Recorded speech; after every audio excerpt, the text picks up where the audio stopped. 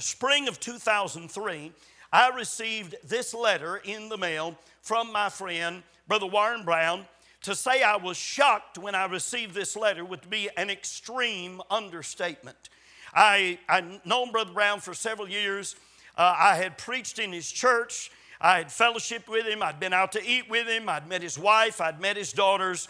And the letter goes like this. Dear friends, I'm writing this letter to update my friends about my recent circumstances and to offer some explanation for my actions. On April the 17th, I was arrested for robbing a bank in Moore, Oklahoma. I'm grateful for my friends and feel that I owe them an explanation. How could Warren Brown, the pastor of a Baptist church, rob a bank? These events were reported nationally on ABC, NBC, CBS, Fox News, and CNN. Because so many have shown concern for me, I must write this letter expressing my remorse and my regret.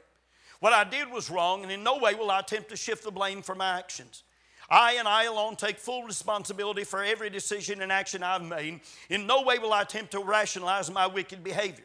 Over the last few months, I've pondered the hurt, loss, and trauma that I've caused to so many. My behavior is shocking to me and all that know me. If you'd asked me years ago, is there any possibility you would ever rob a bank, I would have told you that is impossible. I thought I was incapable of such reprehensible behavior. Even now, after the event has transpired, I still cannot imagine how I could have done such a thing. Everyone who knows me will tell you that I'm not a violent person. I, at the present time, see no relief from the remorse and grief that I feel for those I've harmed. And as a result, I have resolved to study my behavior, attempting to discover the root cause, and have determined to sever any possible reason to ever behave in such a way ever again. And then he explains, which I believe is a very good explanation that I will share with you later. He explains what had happened in his thinking processes that led him to the point that he could actually rob not one bank, he robbed 5 banks. And the way they caught him was the FBI actually, somebody had reported, they'd seen one of the cameras, thought it might have been him, and the FBI had been tailing him. And he told me, Brother Davis, after I robbed the 5th bank and walked outside, he said, I really, truly had determined I was never going to rob another bank. He said, the guilt was eating me alive. And he said, right as I reached for my car door, an FBI agent was standing right next to me with a pistol pointed right at my head saying, drop Eagle to the pavement now. He said, I threw up my hands and I said, sir, I am not armed. And the FBI agent said, I am armed. And I said, drop to the pavement now. His crime spree was over, and I will show you later what he said because I think it is very significant. Years ago, I heard a profound statement that I have thought on many times from then to now, and I want to use that statement as a key theme for this message. Here was the statement. In fact, read it with me. Would you please, out loud, please, everybody? One of the key decisions young people make in their teen years is whether they will be a giver or a taker. So allow me to ask you personally here tonight, everybody here tonight, are you a giver or a taker? The Apostle Paul was about to leave the church at Ephesus, a church that he had birthed and built, people that he loved. And as he was leaving, he said to them, I have showed you all things, how that so laboring you ought to support the weak, and to remember the words of the Lord Jesus, how he said, read the yellow words please, it is more blessed to give than to receive. Now there's an interesting thought here. If you go back through all 4 of the Gospels, Matthew, Mark, Luke, and John, and look for where Jesus said those words, it is more blessed to give than to receive, you can't find it anywhere in the Gospels. But apparently, the early church knew that Jesus had said that phrase over and over and over again. That is the tense of the Greek verb, how he said. Jesus said it over and over and over again. So it was circulating through the early church. God didn't want us to miss out on it, and so he had the Apostle Paul quote it there in Acts chapter 20, verse 35.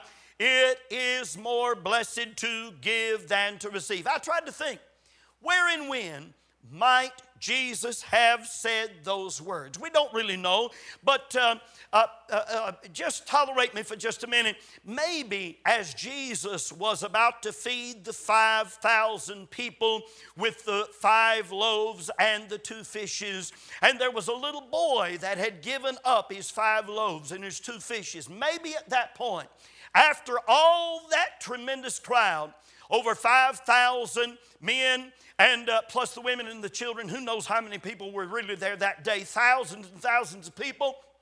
And maybe after the whole crowd had gotten fed, maybe at that point this little boy with his empty hands, who had given up his 5 loaves and 2 fishes, well, I say they were empty. He still had plenty to eat as well. He had everything he wanted and then some.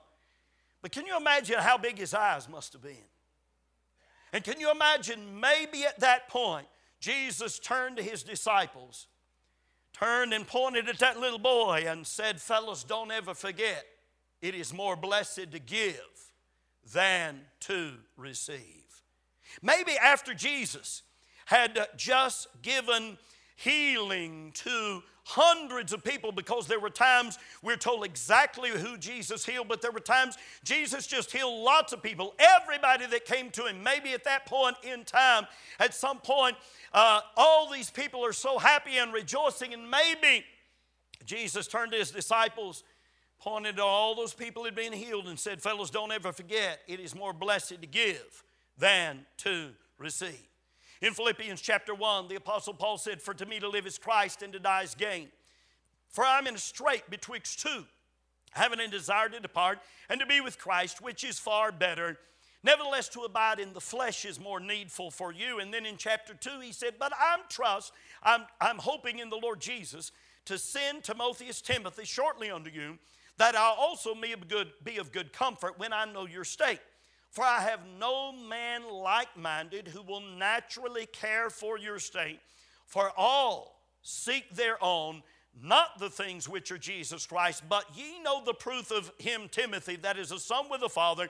He has served with me in the gospel. Now I'm asking the question, are you a giver or a taker? And I want to dive right into my message by pointing out to you, number one, that givers care for others, and takers have to be taken care of by others. Notice the text. Paul said, I can trust Timothy. Timothy has the right mindset. He cares for others. All around us are people who care for others. May I be honest with you, I was a pastor for 36 and a half years, and those are the people that you ask to teach. Those are the people who witness to others. Those are the people who prepare the meals for others. Those are the people who stay around to fellowship with others. Those are the people who come to church when they feel like it, come to church when they don't feel like it. Now, may I suggest you don't ever walk into the church with the mindset, I come to get.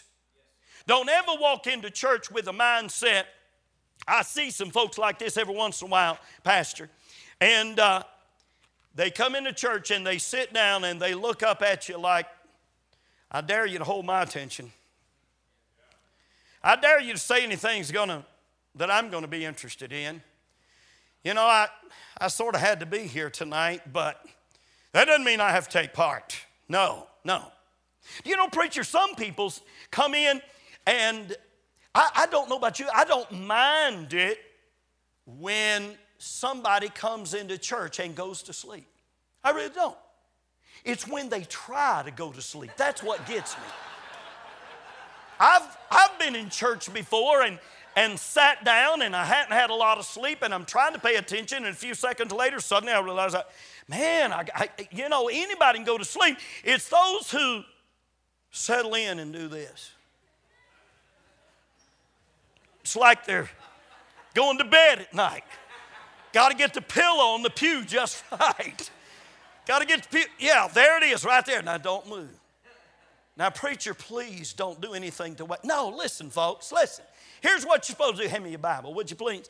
Here's what you do. You come to church and the preacher stands up to preach and you lean slightly forward with your Bible open, and if your preacher's all right with you taking notes, then you got a pencil and piece of paper, and it's like, yes, preacher, give me some.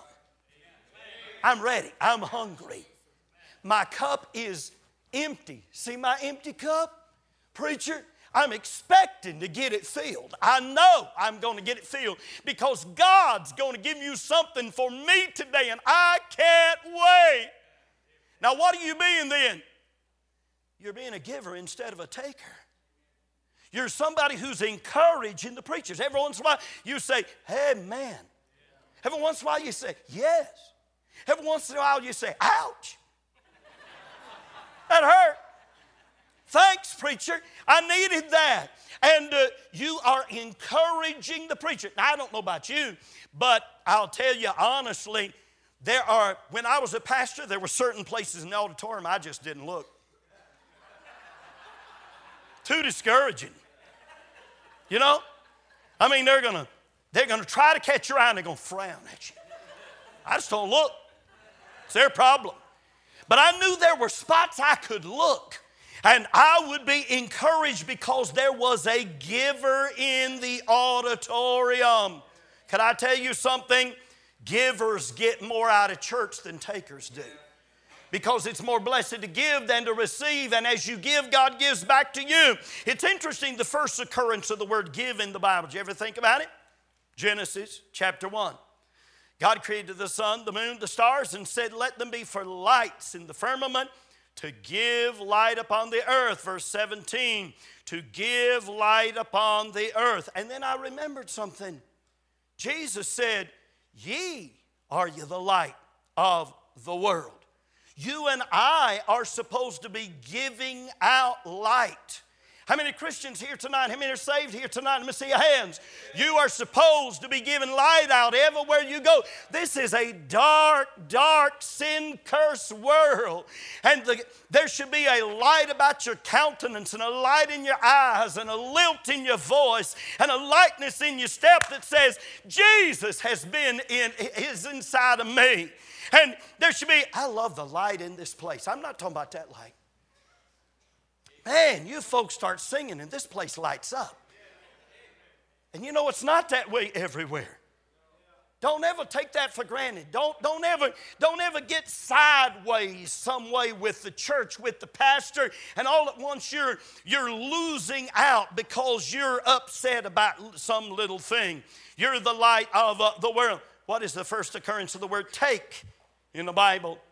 Man sinned, and God said, the man's become as one of us to know good and evil, and now lest he put forth his hand and take also of the tree of life and eat and live forever. I can't live him like this. God said, I got to put him out of the garden because he has become a taker now. I can't trust him in the garden. You can continue to trace this throughout the scripture if you study the story of Abraham and Lot. And Abram said to Lot, now notice who's the giver and who's the taker here. Abram said to Lot, let there be no strife between me and my herdmen, thy brother. We be brethren. He said, the whole land's before us. You take whatever you want. He's the giver. Abram's the giver. Lot is the taker. And Lot winds up taking those well-watered fields over near Sodom and Gomorrah. You see, read it please. Givers seek peace. Takers stir up problems. You can almost always tell the givers and the takers because the givers are doing their best to have peace. And what Lot didn't realize, listen to me, the takers really need an Uncle Abraham around to keep them straight. What he should have done was he should have gone to Uncle Abraham and said, Uncle Abraham, you know what? Our men can't get along. And so here's what I'm going to do. I got to stay with you because I'm going to get in trouble if I don't stay with you. So whatever we need to do to work this out, you tell me what to do. And we'll work it out. And you're the man in charge now, and it's going to be fine with me. And what happened was Abraham let Lot have whatever he wanted, and the men of Sodom were wicked and sinners before the Lord exceedingly, and eventually the men of Sodom would surround Lot's house, and you know the rest of the story. Now the problem with takers is that they take until they take away the very relationship that is keeping them alive. That is what Lot did. Takers wind up lonely and don't understand why they are lonely. I've noticed sometimes that before I call somebody, I will think the thought of giver or a taker. Now, we got these fancy phones now, and as soon as they start ringing, it comes up with somebody's name. Preacher, you ever do this? The phone rings and you think, be honest now. And you think to yourself, oh no. You know why you think that? It's a taker. They want to waste your time. And it's not that you don't want to spend time with everybody. It's just that there's no way a pastor can spend all the time that he wants to with everybody in a church this size. He's got a wife and children who are his top priority. He's got other things he's got to do, and he can't just fellowship on the phone for 30 minutes with somebody, with the same person day after day after day after day. But Davis, how you know that? Because I had some wanted to do that. And the phone would ring, and if I didn't answer it, they'd get upset. And 5 minutes later, they'd call back. And 30 minutes later, they'd call again. 30 minutes later, they'd call again. 30 minutes later, they'd call again. And when I would finally answer the phone, why didn't you answer the phone, Pastor Davis? Well, I just had a lot to do today. I really did. But every once in a while, your caller ID comes up, and you'll say, oh, glory to God. Can't wait to talk to them.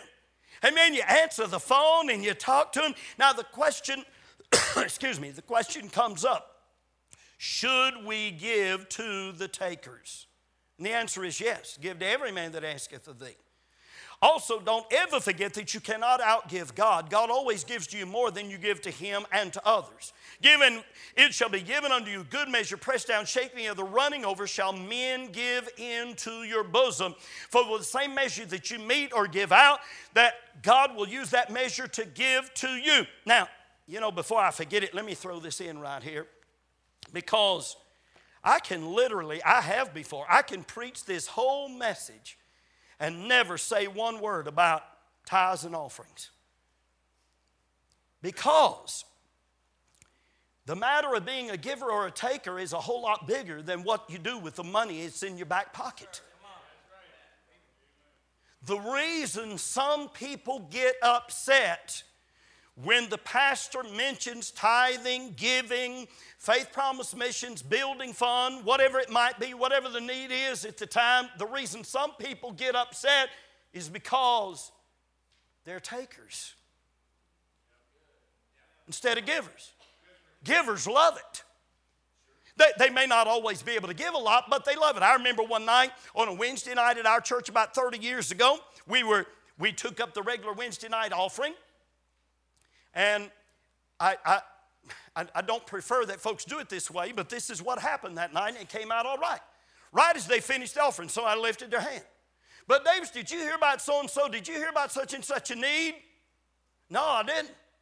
And right there, we decided we'd just take another offering. So we did. At the end of the service, somebody did the same thing again. Now, don't y'all do that. All right, your pastor probably prefer you didn't do that. But you can talk to him sometime. And we wound up one night taking 3 love offerings in one night. And you know who loves that? Givers love that. Even if they don't have a lot of money to give, they're thrilled to be able to give whatever they can give. Number 2, train children to be givers instead of takers. Do you know why? Because untrained, rebellious children tend to be takers. Here's one of my favorite pictures. I've got over 20,000 Bible pictures. I collect them everywhere I can find them. But this is one of my favorite pictures. I want you to look at that picture and see if anybody can tell me who the man is standing next to the Apostle Paul. He's a man in the Bible whose name is almost never used. It's not a familiar name. It's mentioned in 2 Timothy chapter 1, verse 16. Don't look. All right? But here's what it says about this man. Notice that Paul is under arrest. Notice there's a chain on his arm. Notice there's a soldier standing there guarding. And then the verse says that this man, Paul said about him, he often refreshed me and was not ashamed of my chain. He was not ashamed of the fact that I had been arrested. Anybody know who it was? Who is it? Name him. Name who it is. Onesiphorus. Onesiphorus oft refreshed me. Anybody who knew it? I had a couple here tonight who knew who it was. Onesiphorus, can I ask you, are you a giver or a taker? What was happening? Paul had been under arrest. And Onesiphorus said, I don't care what anybody thinks. I'm going to go down and see him. And he went. And as he walked out, somebody said, you been to see that jailbird? And Onesiphorus said, hey, Paul's my friend. He's in jail for preaching the gospel, for doing right. It's all right. I'm going to see him. Now, when I say train children to be givers instead of takers, I'm saying don't let children become self-centered. People who give children, parents who give children everything they want, often create a monster in the process. Somebody said a Christian wrapped up in himself is an ugly package. The self-centered life is marked by constant conflict. Give me. I want that. That's mine, not yours. Stop that. Mama. Sound like anybody's house here? Mark 10:45 says, the Son of Man came to give his life a ransom for many. Did you ever hear of the toddler property laws? If I like it, it's mine. If it's in my hand, it's mine. If I can take it from you, it's mine. If I had it a week ago, it's mine today. If it's mine, it must never appear to be yours in any way. If I'm doing or building something, all the pieces are mine. If it looks like mine, well, crying out loud, it is mine. If I think it's mine or it's near me, it's mine. If you're playing with something and put it down, it automatically becomes mine. You ought to know that.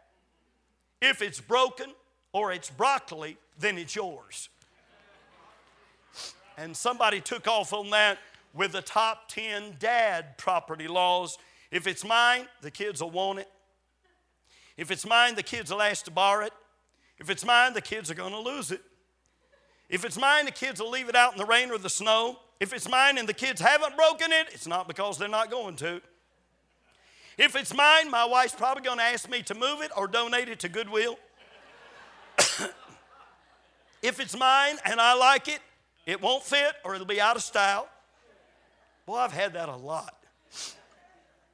If at dinner time it's been burned, has fallen on the floor, or licked by the dog, sure to be mine. And if one of the kids throws up in the middle of the night, that is really mine. I have a letter here that I received 11 years ago from a fellow who 30 years ago was a teenager in our church. I was his pastor. He was a teenager. He went the wrong direction. He wound up in prison. And he wrote me from prison and he said, one of the things I've come to realize is how selfish I've been throughout my life. Everything was done for me and I didn't care to even consider the effects on others. Even after I was arrested, I kept thinking about me. Then when I began to seek the Lord, I prayed that He would do whatever it took to make me what He would have me to be. I kept remembering the songs that we used to sing at church. The will of God, nothing more, nothing less, always, anywhere, at any cost. Eventually, God softened me up and I stopped worrying so much about me. Now when I pray for others.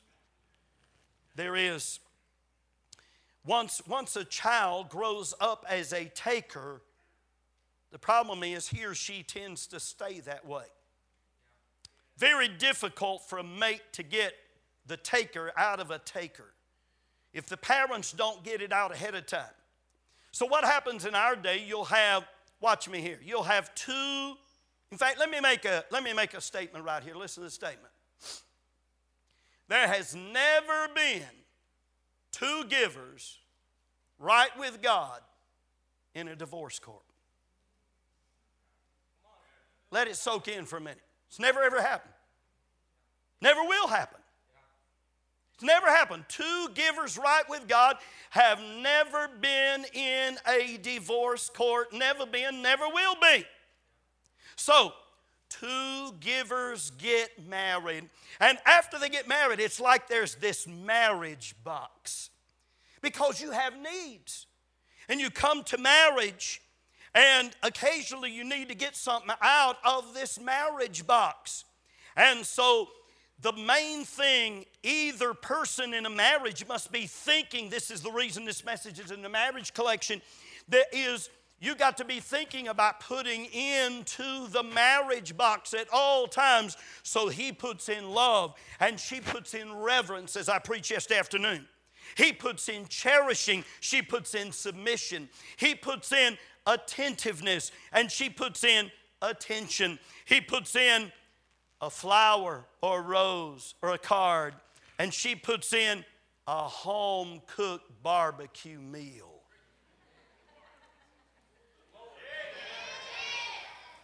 He puts in a date night, and she puts in a clean house. He puts in romance, and she puts in exciting intimacy. He puts in detailed conversations, and she puts in a neck and back and shoulder rub. He puts in cards and gifts, and she puts in little notes of encouragement, and he puts in kindness, and she puts in kisses.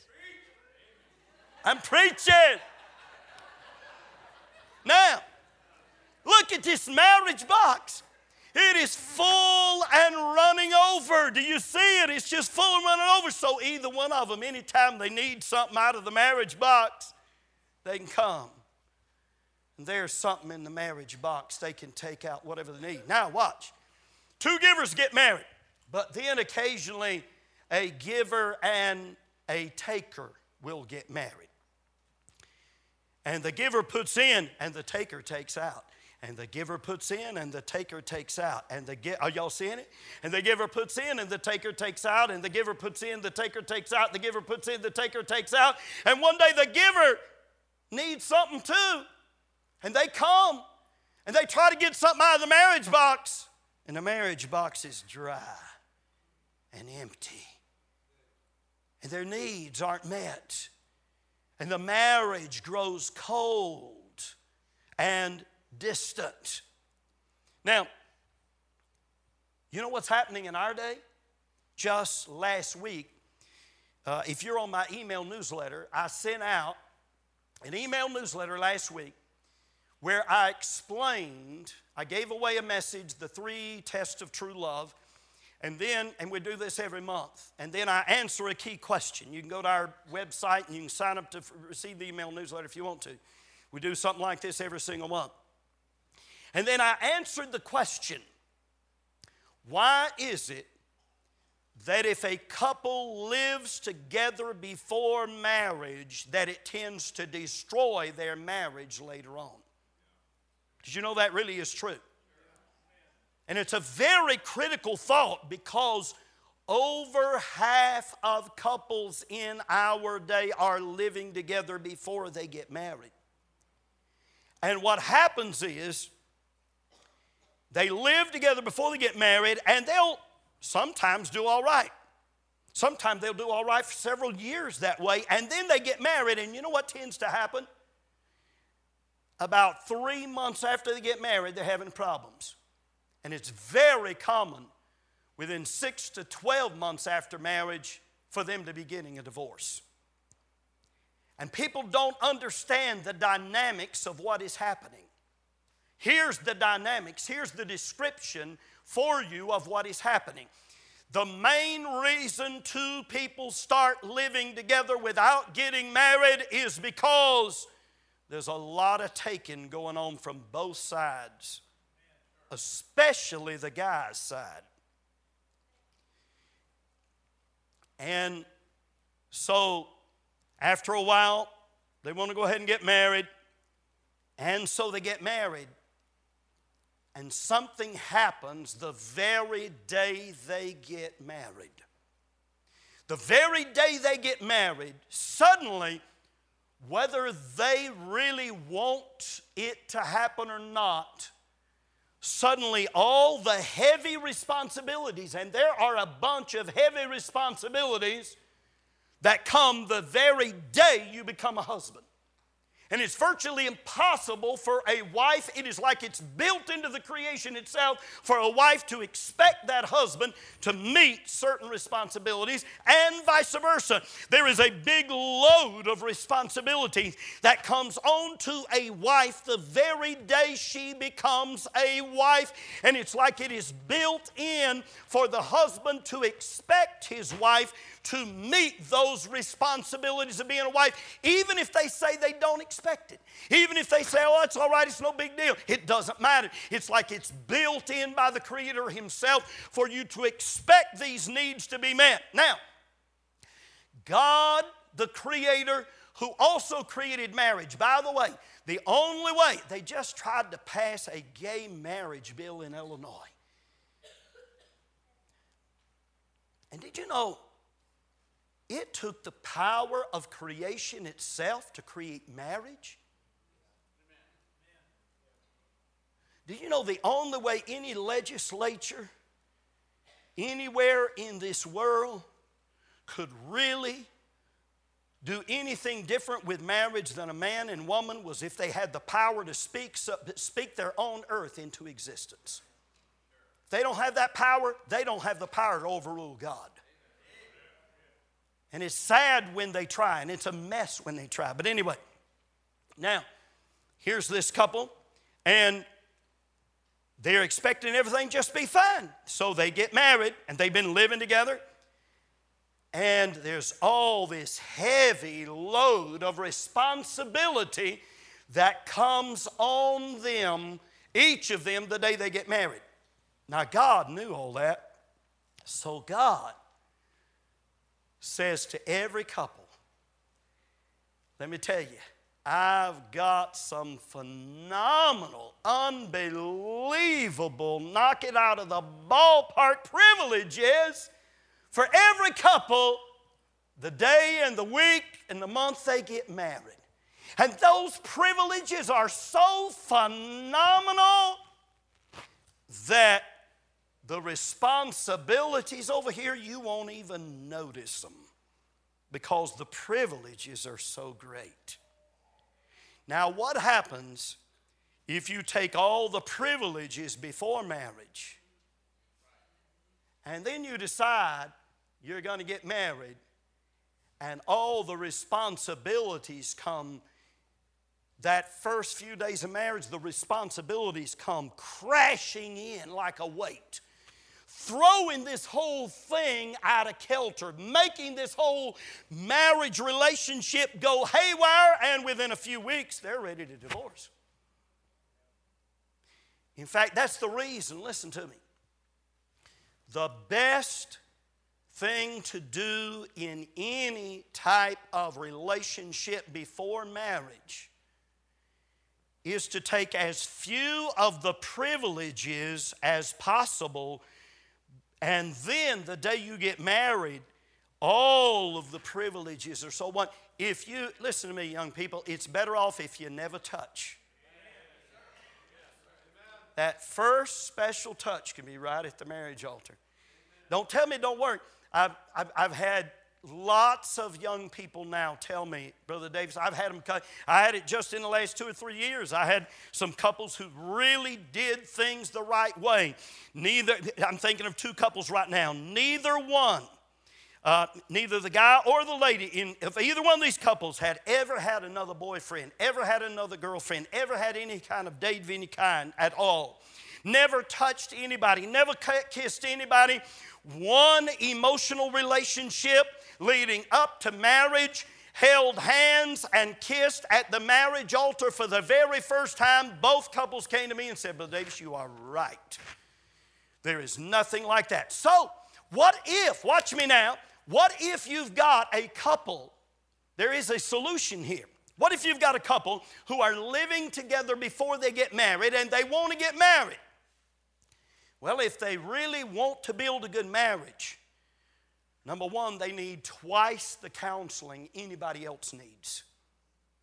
I recommend they watch my entire marriage collection, that the guy watches the entire men's collection, the lady watches the entire ladies' collection, and they should completely separate and not touch at all for a minimum of 30 days, preferably 6 to 8 weeks. And every day that passes creates a fresh newness for the marriage itself, so that they can truly then build a solid marriage, and both can focus on being givers instead of takers in the relationship. Now, by the way, you choose. Look at that screen in front of you, would you please? You can choose the path of being a giver or a taker, just like you choose any other path in life. If I'm talking to somebody tonight, and while I'm preaching, you recognize I am on the path of being a taker, then you ought to come to the altar tonight and say, God, I want off this path. It's the wrong path to be on. I want to get on the path and become a giver. You remember Ruth and Naomi? And all that happened there. You remember how Naomi and Elimelech and the sons had left, and then Ruth and Naomi wound up coming back, and Naomi was bitter, and Ruth chose to be grateful, and she went out there, and she is a giver, and she went to work. She met Mr. Boaz, and God led them together, and it's because they were both givers. Now, Abraham, I'm going to skip over a little bit here. Abraham refused to be a taker even when the opportunity presented itself. Look at this. The king of Sodom, after Abram put together his own army of armed men and went and rescued Lot and the people of Sodom, and the king of Sodom said to Abram, give me the persons, take the goods to thyself. Abram said to the king of Sodom, I've lifted up my hand to the Lord, the high God, the possessor of heaven and earth. I will not take from a thread to a shoe latchet. I will not take anything that is thine, lest thou shouldest say, I've made Abram rich. You see, a taker tends to take anything they can, whether God wants them to have it or not. It doesn't matter. And so you can be poor. Listen to the statement. You can be poor and be a giver or a taker. You can be rich and be a giver or a taker. It doesn't have anything to do with finances. Listen to this article from several years ago. Reports show that teenagers who volunteer even once a week, this is just in the population as a whole, teenagers who volunteer even once a week to do anything are 50% less likely to abuse drugs, alcohol, or cigarettes, or to engage in destructive or risky behavior. They're also more likely to do well in school and grow in devoting citizens. Why? Because if you're a giver, you're just going to be more successful in life. I never will forget the first time that God taught me this principle. The picture on the screen is from 1984 or 1985. It's my wife is actually taking the picture. That is my mother. My dad is laying in the hospital bed right outside Asheville, North Carolina. I had been preaching at a camp in Iowa, and I got the call, your daddy's had a heart attack, and if you want to see him alive, you better get here.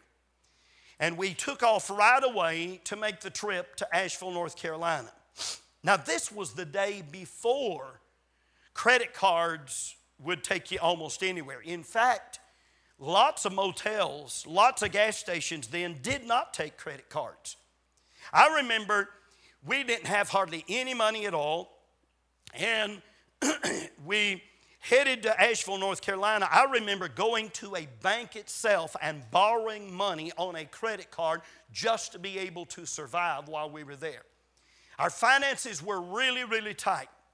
My mother, I think their picture is here. My mother and my grandmother had driven to Asheville, North Carolina. They were both there. They're both in heaven now. My dad's been in heaven since 1988. And they were both there, and we all went out to eat.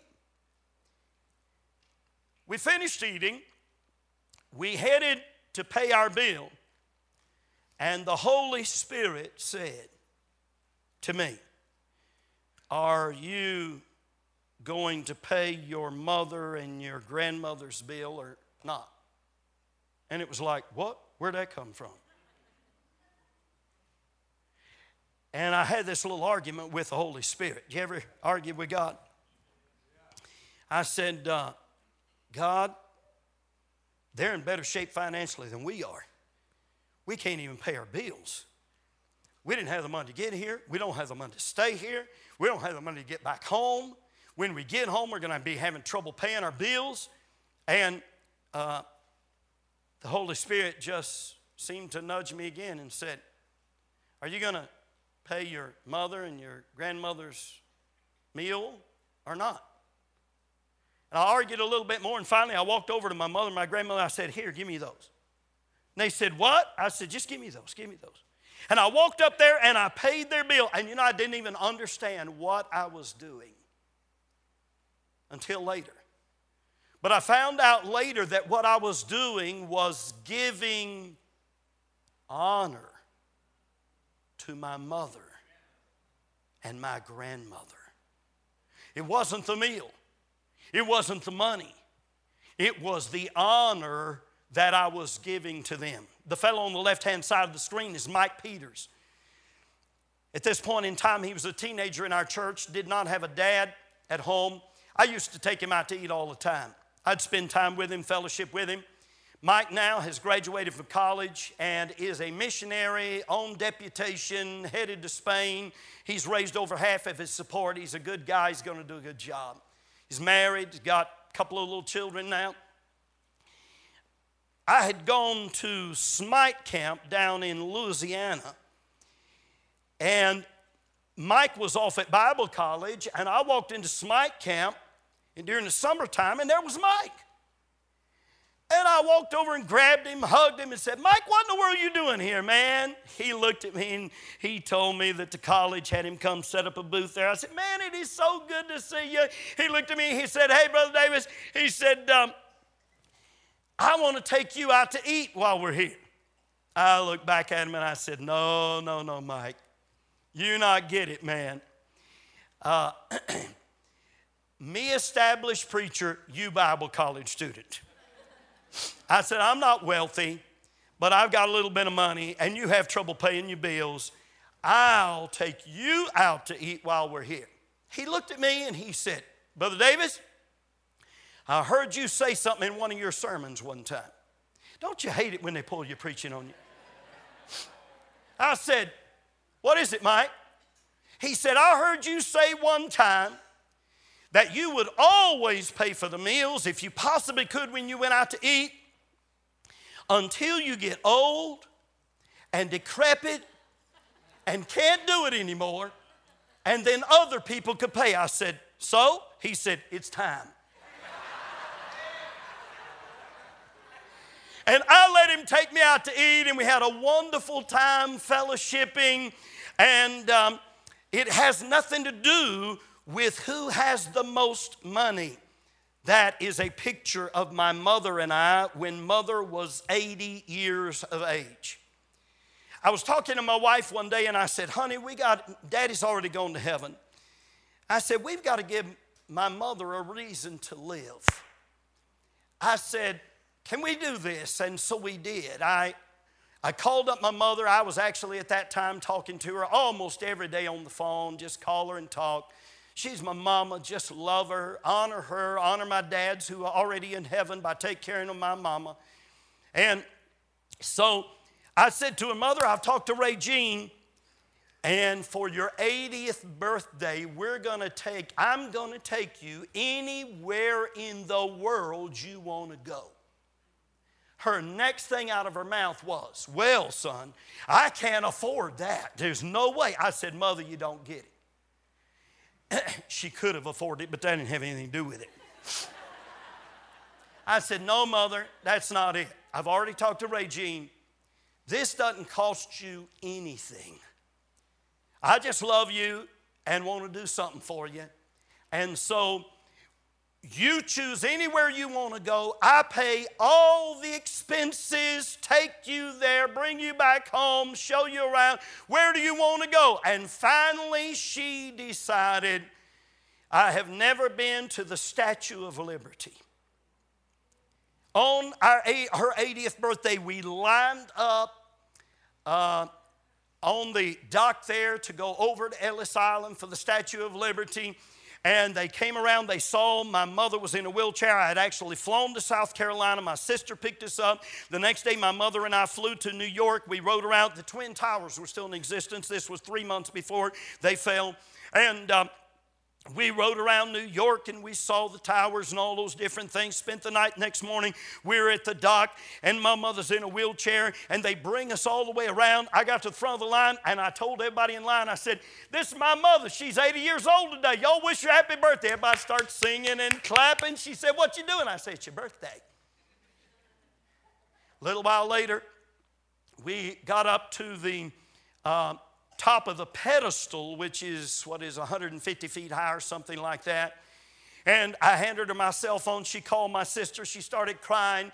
And she said, I can't believe I'm up here. I'm looking across. I can see those big towers. I can see the Empire State Building. I'm so thrilled. I've never been to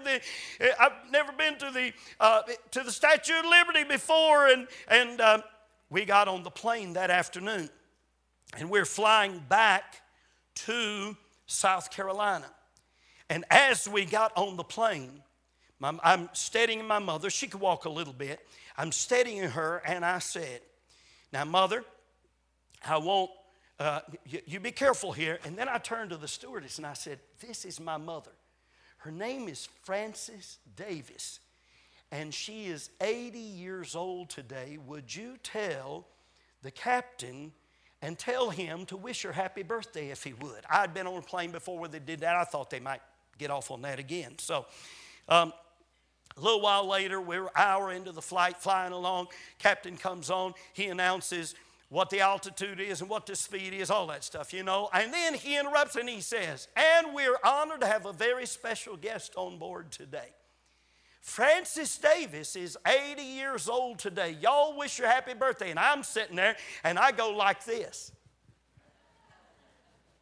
And the whole plane starts clapping and clapping. And she looks at me and she said, how did they know that? And I said, somebody must have told them or something. Who knows? We got back from that trip and I said to my mother, I talked to my wife again and I said, now, Mother, for your 85th birthday, I'm trying to give my mother a reason to live. All right? The Bible talks about being givers, and the Bible talks about showing honor to your parents. Any way you can show honor to your parents, young people, learn it now. Learn it in your youth.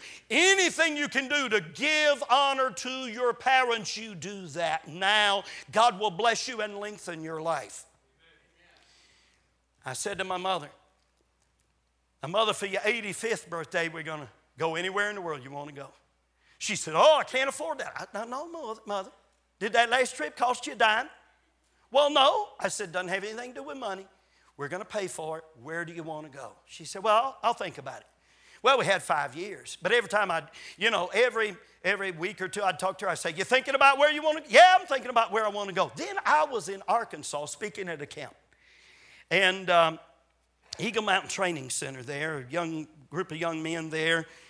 And I preached this same message, told this same story, and somebody, a young man, Joe Norville, came up to me. Probably wouldn't like it if I gave his name, but he's a godly fella, a real blessed friend. He was single at the time. He worked there at the camp, didn't really have hardly any income, and didn't really have hardly any expenses for that matter, but came up to me after that service, handed me a business envelope, and said this, don't wait till your mother's 85. Take her as soon as you can. Here. I went back to the room. When was this, Regine? 2004, I think. I believe it's 2004. And There was 8 $100 bills in that envelope. That's more like $1,200, $1,400 now in our day. I called up my mama. I said, Mother, guess what? Where you want to go? Make a long story short, she said, I want to go to an island off the coast of California. I didn't even know there was an island off the coast of California. I've been to California. I've been more times, honestly, than I care to go. But I didn't even know there was an island. Anybody know what the island is off the coast of California? It's Catalina. Maybe there's another one there. But anyway, Catalina is right off of Long Beach, California.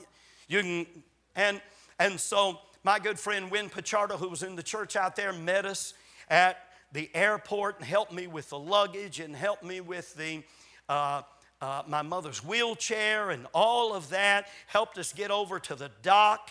And my mother said, I have never put there we were getting on the plane. We got a picture of my mother with the pilot. I forgot I'd thrown that in here.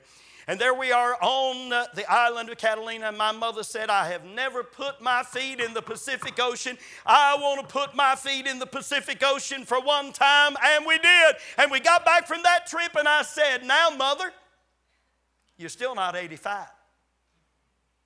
You still got 2 years, year and a half or so. Where do you want to go for your 85th birthday? And for her 85th birthday, she had never been to Mexico and wanted to go to Mexico. And I had it set up with a missionary to take her to Mexico. And right before I was ready to book the flights, just 6 or 8 weeks before we would have made the trip, my sister called me from South Carolina and she said, Brother, you better get down here. Mother fell. She went out to a restaurant after church tonight and she missed the seat and fell and broke her hip. And I drove to South Carolina, I thought, for a hip surgery. I didn't know that I was going there for the last 3 weeks of my mother's life. And you know what? My wife and I have never regretted a dime we spent on my mother. Had to do over again, what would you do? That and more. My mother lived 1.5 weeks after this picture was made. It was the only time she ever got to see that little granddaughter right there on the screen. Sometime, you know what you ought to do? You ought to do something for somebody who can't pay you back. Do you ever think of the verse in Ephesians where it says, let him that stole steal no more, but let him work with his own hands, and it doesn't stop there. That he may be able, I'm paraphrasing here, that he may be able to give. You see, if he doesn't work and give, and he's been a taker, he will not revert from being a taker to a giver until he starts working with his own hands and giving. That's the way you get victory over this taking business. Anybody recognize that picture? That's the story of the 10 lepers. Some of the children here tell me, Jesus healed how many of those 10 lepers? How many? All of them. Tell me how many came back to thank Jesus for it? Just one. Did you ever ask yourself this question? How is it possible that you could be healed of a disease that was a death sentence and not come back and say thank you for it? And you know, I didn't understand it till I preached this sermon, and I think I understand it now. You know why? Because lepers, by virtue of the fact that they had leprosy, were takers instead of givers. They sat by the roadside begging and crying, unclean, alms for the lepers, unclean, alms for the lepers, unclean, alms. And they were takers. It takes a giver to be grateful. Takers aren't generally very grateful for anything. You hand them stuff, and then the next day they wonder, why are you not handing to me now? We've got a problem with this in the United States of America. It's that one factor, as much as anything, is what is destroying our economy. That's it. It's the taker thing, and you give to the takers so that you buy their votes. And takers are seldom truly happy and seldom truly grateful. You study the parable about the laborers. They weren't grateful at all. And you see Satan who said, bow down, worship me, and all shall be thine. Listen to this little story. Somebody wrote an advice columnist and said, the holidays are fast approaching. I'm hoping you can help me with a family problem. For the past 7 years, my husband and I have hosted Christmas dinner at our home. We always invite my widowed mother, my siblings, and their families. The problem is this: for the past 3 years, my sister has asked if her widowed mother-in-law can be included. The woman has no other relatives, would otherwise be spending the evening alone. I was happy to do this and told her the more the merrier. My mother, however, feels differently. She pouts and complains about somebody else's mother sharing our family Christmas. Her sour face and obvious discomfort spoil the evening for everybody. I don't want to stop hosting these dinners because I love having the family at my home and they enjoy coming. How can I get my mother to lighten up? And you know what the advice columnist wrote back was really good? There is no way you can sweeten up that sour, bitter old woman. Don't waste your time trying. Invite whomever you please. It's your home, your party. Let your mother stew in her own juices. Pretty strong. Yeah. Now, a giver's perspective is this: I have so much. What do others have? What do others need that I can give? The taker's perspective is, what do I not have that I can get my hands on? And somebody described the difference between takers and givers like this: takers sometimes eat better, givers always sleep better. Remember I said givers care for others, takers have to be taken care of by others. Train children to be givers instead of takers. Takers are seldom truly happy, seldom truly grateful, and takers, read it with me, would you please? Takers have a focus that is an unbiblical life focus that perverts their thinking processes into a way of thinking that is honestly very dangerous. Their perspective is skewed. Read it, please. It is not a man's position that determines his happiness. It is not a man's possessions that determines his happiness. Your perspective determines your happiness. If you have a lot or you have a little, but you are grateful and you are contented, then you are a happy person. That's just the way it is. I read a fictitious story about some hillbillies who were given $45 million for an oil-rich swamp. Then the hillbilly father was asked if he would move to the city now that he was rich. And this hillbilly father, who had never been out of the hills, asked his cousin what she thought. "Well," she replied, a tone of wonder in her voice, "how can you even ask? Look around you. You're 8 miles from your nearest neighbor. You're overrun with skunks and possums.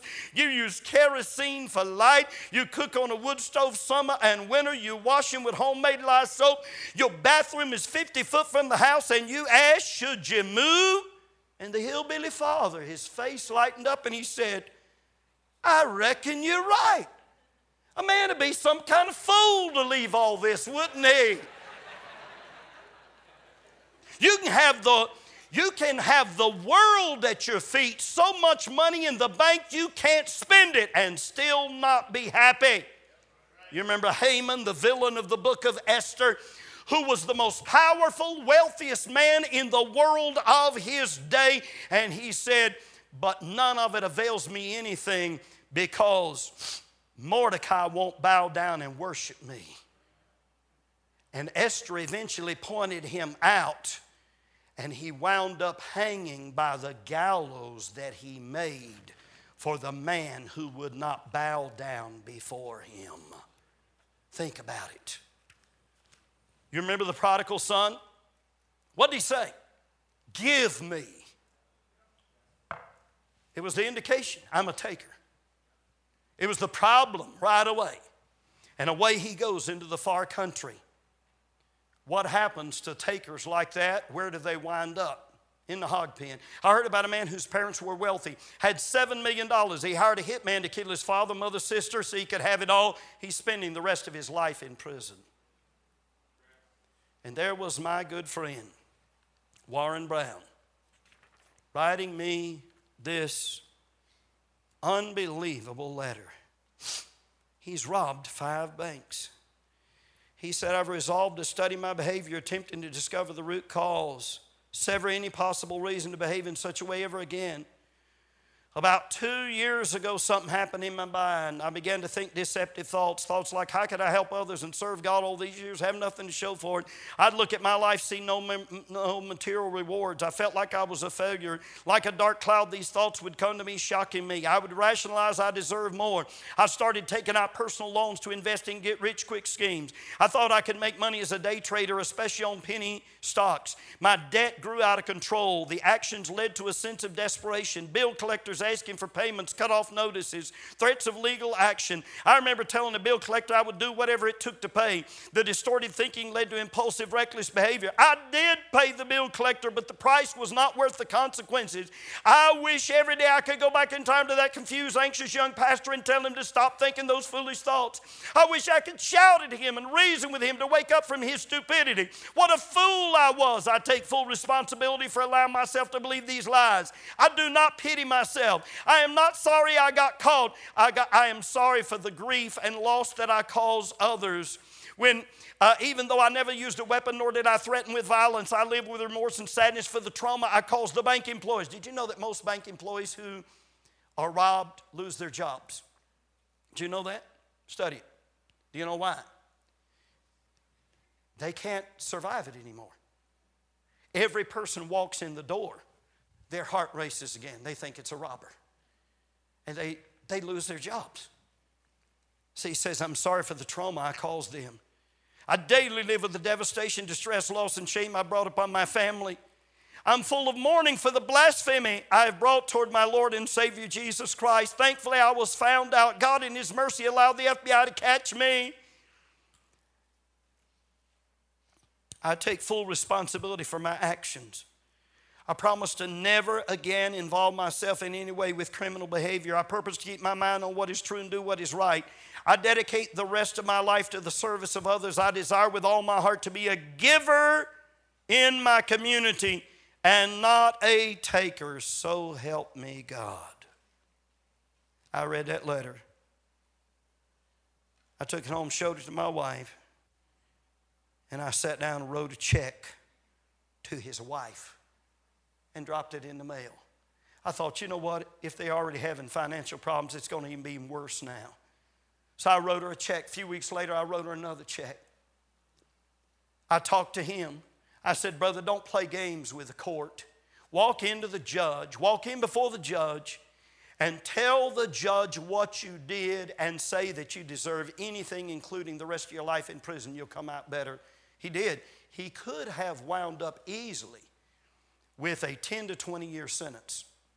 He was given 51 months in federal penitentiary. He's been out now for several years. He tells his story as well. There's more I could tell you about the story, but I won't take time to do it. Do you see what he said? He said, I will no longer be a taker. It's dangerous to you to be a taker. Get off. If there's somebody here tonight, you're a taker, get off the road of being a taker. It'll damage your marriage. It'll damage your family. It'll damage your life. It'll damage your future. Decide I'm going to be a giver in every area of my life. I want to be a giver. Jesus was the ultimate giver who gave His life. The only way you and I can go to heaven is to trust what He did on the cross of Calvary. Have you done that? Would you bow with me, please?